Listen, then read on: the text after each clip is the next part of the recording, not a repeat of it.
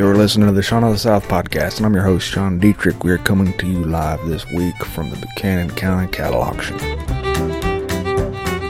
The music you hear behind me is Kelly and the Cowboys, a four-piece band from North Carolina, led by the stunning country vocalist, Kelly Brady.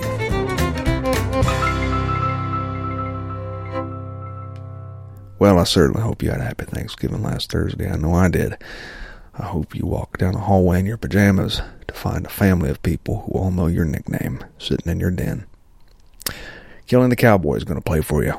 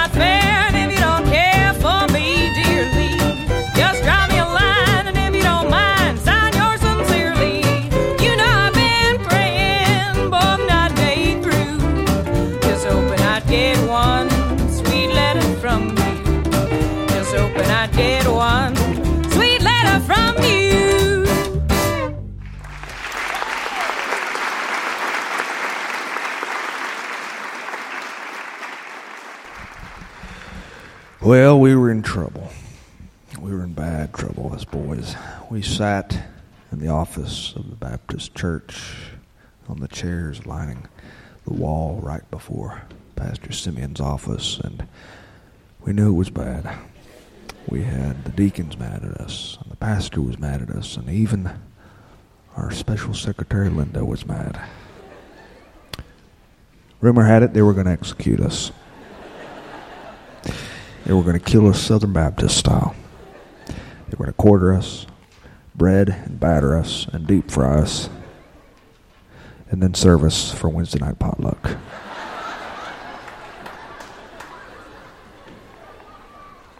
We didn't mean to get in trouble. It was just more of a reaction. You see, we were standing up for Charles. Charles Denny was a man who was beloved by the community, but especially by us boys. Charles Denny was a man who lived on the edge of town just off Richard Street, and his house was completely littered in the front yard with bicycles that were taken apart and old rusty frames which were embedded halfway in to the dirt. Charles Denny was a man who repaired bicycles for local kids and then delivered them, or he'd placed them in the driveway for sale with a sign that said, "Free bicycles," and it was understood that if you needed a bicycle, you could go to Charles's house, and there it was for you. And he did this because he was raised poor, and he was an underprivileged child all his life, and so he did this for the underprivileged. On the porch of Charles Denny's house was French Fry. French Fry was a bloodhound, and she was big, with paws the size of frying pans and skin that was so loose that it flapped whenever there was a stiff breeze. She had long jowls that hung halfway down to her knees and saggy eyes that were long and black. French Fry was Charles's greatest friend. Charles came alive during the Christmas season because in the Christmas season, that was when Charles made deliveries for the Baptist church. At Christmas time, the Baptist church had what was called the Mercy Tree, and we put it in the lobby.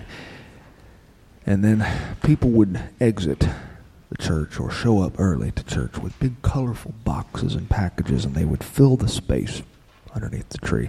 And the presents would keep piling up until they had reached the ceiling almost. Colorful gifts which contained things like coats, and shoes, and warm clothes for people who were needy. Charles would take these boxes underneath the authority of the Southern Baptist Church, and he would deliver them to people in the community, not just children, but everybody. And he would take French Fry to do his deliveries with him. The only problem was French Fry was a wild dog. She was notorious for raising hell. Pastor Simeon didn't quite like Charles and French Fry. It was probably because he was a messy man. He was notoriously unkempt. If you went into his house, the house which had needed a coat of paint since the 1950s, you would see nothing but Winston cigarette butts and books, or you would find dishes in the sink which had been piled up for weeks and weeks. And this flies in the face of good Southern Baptists. Southern Baptists are the ones who originated the phrase, cleanliness is next to godliness. On the Wednesday night board meeting after church, the men from the church left the meeting and they went into the small fellowship hall where they gathered together and they had a board meeting. And if you've never seen a board meeting at a Southern Baptist church, you're missing out. It's 45 men with white hair getting together and using Southern Baptist words, even when they disagree. These are men who disagree on everything from politics to whiskey preferences. And they can use Southern Baptist phrases in such a perfectionistic way that they can cuss people out without ever saying a single cuss word. It's a gift. It's a gift. And this particular night, Charles Denny and French Fry were up for discussion. Leading the discussion was Pastor Simeon.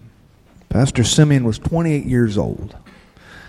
He was 28 years old and he was from Michigan. He had hair that was pomaded to his head. And he led the meeting, but he was always very careful not to say too much because he was younger than everybody else.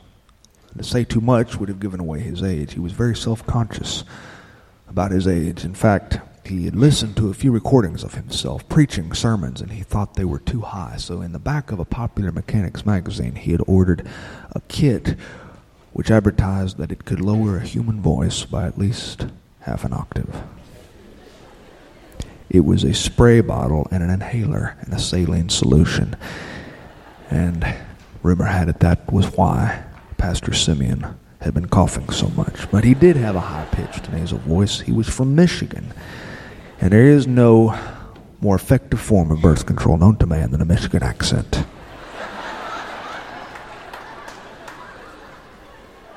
Mr. John Laplolly stood first in the board meeting, and he said, "We've got to do something about Charles Denny and that dog. That dog does nothing but raise Cain."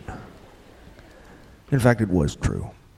Last year, when Charles had made his deliveries, Charles had gone to the hospital first, and he let French Fry out of the truck. She ran through the sliding glass doors into the 5-room hospital, and she had ran up into Miss Helen's bed, and she was receiving a rheumatoid arthritis treatment, and it caused Miss Helen some pain, even though Miss Helen laughed. And French Fry was banned from the hospital forever, and this reflected badly on the Baptist church. Also, they had gone to the nursing home, French Fry and Charles had turned her loose, and French Fry ran into the nursing home. She leapt into a large, oversized planter where mother-in-law's tongue was growing, and she dug herself a little hole right in front of everybody, and she left a steaming pile of Christmas gift.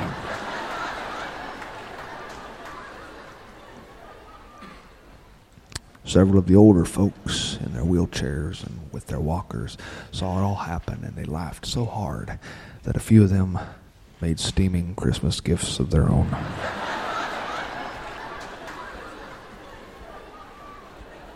The community loved Charles, and it would not be an easy thing to do, to tell him that his 18 years of service would just up and vanish, and they would hand it to someone else. They voted, and they decided that Charles and French Fry would be demoted. They issued John Laplolly with the task of telling Charles. John drove through the town, rehearsing his lines as to what he would say. When he arrived on Charles's porch, he would use the Southern Baptist way of firing somebody. They would promote him. But that is how it's done in this tradition. You never, ever demote or fire or let anyone go. You always promote them. He weaved his way along that dirt driveway through the old bicycle parts, bicycle frames embedded halfway into the mud, and old tire spokes and rims hanging around everywhere, bicycle chains hanging from nails on Charles's porch. And on the porch was French Fry seated with her legs crossed. And when he got onto the porch, she was already onto her feet, and she was baring her teeth at him. And she growled all the louder. He rapped on Charles's door. Charles answered. He was covered in grease. He had a grease stain on his forehead and hands that were covered in black. And he said, "Why, John, what can I do for you today?" And John took one large breath, and he said, "Charles, I'm here to promote you." But Charles's face did not break into a grin. He didn't make any move. He just stared at John Laplolly. John said, "The thing is, Charles, we've been wanting to pass off the Mercy Tree program to some younger kids, to let some of the younger Christians step up and perform their duties to the community." John hung his head. He felt silly after he'd said it. Charles said, "Oh, I see. I see you're firing me." He said, No, we're promoting you, John. We'd like you to take more of an administrative role." Charles said, "John Laplolly, I've been a Baptist for 69 years. I was in the Sunday school class with your parents before we were old enough to wipe our own asses. I know how a Baptist gets fired." John hung his head again. He said, "Well, the decision's been made. The board voted on it. I'm sorry. And he walked off the porch. And French Fry followed him. She growled and walked him to his car, baring her teeth. And then she chased his car down that dirt road, howling and barking, and she sat by the mailbox, yelping at him the entire way. That next Sunday, Pastor Simeon got up and delivered a message in his Michigan accent. Us boys in the audience noticed that he was coughing an awful lot during that sermon. He talked about Christian charity and how to be kind to your neighbor and how to love one another. And when the service was over, he announced that the Mercy Tree was in the lobby and that presents could go underneath, as if we needed any reminder. Only there were no presents left underneath the Mercy Tree that day. Not a single one. And years earlier, there had been presents which were stacked clear up to the ceiling, wrapped in colorful bows and ribbons. But this year, nothing. And this perplexed Pastor Simeon, he and John Laplolly tried to figure it out. And while he was on his way home, John Laplolly sat at the caution light, and he saw Charles Denny's beat-up pickup truck ride past at a nice little clip. And when he caught a view of the tail section, he saw a bloodhound sitting in back amidst a mound of colorful Christmas presents. And that bloodhound seemed to be laughing at him. And so angry was John Laplolly at that dog and Charles that he held his hand out his open window, and he extended the finger which is right next to the index finger. And while he held it there, he noticed that Miss Mabel and her daughter Julie were walking by.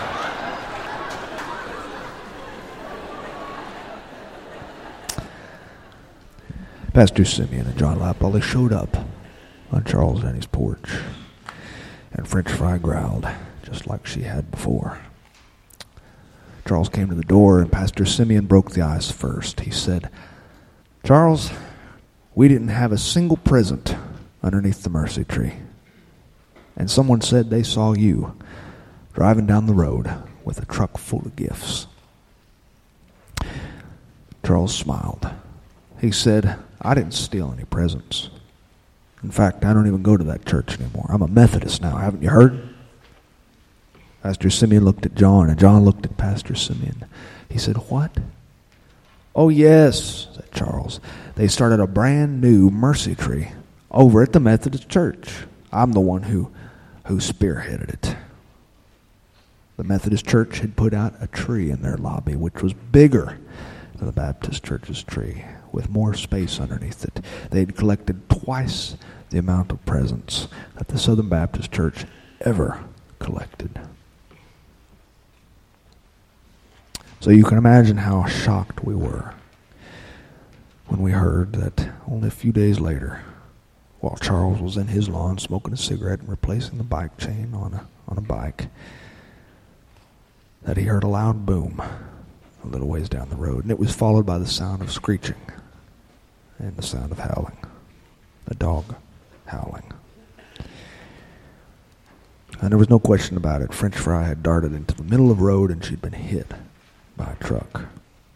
And the man driving the truck stopped, and he lifted her, and he drove her to Charles's driveway. Her legs were shattered. She was not killed, but she was in immense pain. They took her to the veterinary hospital in Pensacola, Florida, and they rushed her into surgery. And for the next few weeks, she sat on Charles's porch, wrapped in bandages and gauze, and she would make messes all over herself, and Charles would spray the porch down with a water hose and Dawn soap, and he would squeegee it. He would squeegee his porch clean, and then he would change French Fry's bandages. He loved that dog. And that's when people started coming. A boy came with a bone wrapped in ribbon, and he placed it before French Fry, and he kissed French Fry on the snout. And a girl came next. She had barbecue brisket wrapped in butcher paper. She placed it before the dog, and the dog looked at her and then looked at the package and sniffed and couldn't decide which she loved more. People came from the nursing home. They came accompanied by their nurses, and they walked toward the porch with their walkers and canes, and they pet French Fry on the head. And they gave boxes of milk bones and cans of dog food and whatever they could to show their gratitude. By the end of the day, French Fry's porch was so filled with gifts and food that a bloodhound, who was known to be hell on wheels, was the most beloved thing in 3 counties. And there was a hand-painted sign in Charles's front yard, made by a local artist woman. She'd painted the piece of plywood and cut it out into the shape of a bloodhound who was wearing a Santa Claus cap. And it read, "Get well, French Fry." Well, Pastor Charles and John Laplolly did not visit French Fry, not even when the doctor removed her bandages. And even when French Fry took her first steps on Charles Denny's front porch, to the applause of several of us kids, John Laplolly and the pastor were nowhere around. When asked about it, they said, "Why, he's a Methodist now." Well, several of us neighborhood kids who'd been pulling for French Fry the whole time were there. We'd not just been pulling for French Fry, we'd been pulling for Charles, the man who had decided to repair bikes a long time ago. He'd repaired so many bikes that every child had at one time or another ridden a Charles Denny bicycle. And by God, we rooted for him. And we visited that porch often just to check on French Fry, just to see how she was doing. Because she was more than a dog. She represented a man who cared about kids. And men and women who care about kids in this life are about as close to God as you'll ever get. And that, I swear to you, before God and all his angels, is the story of how piles of dog poop ended up in the front seats of John Laplolly and Pastor Simeon's cars.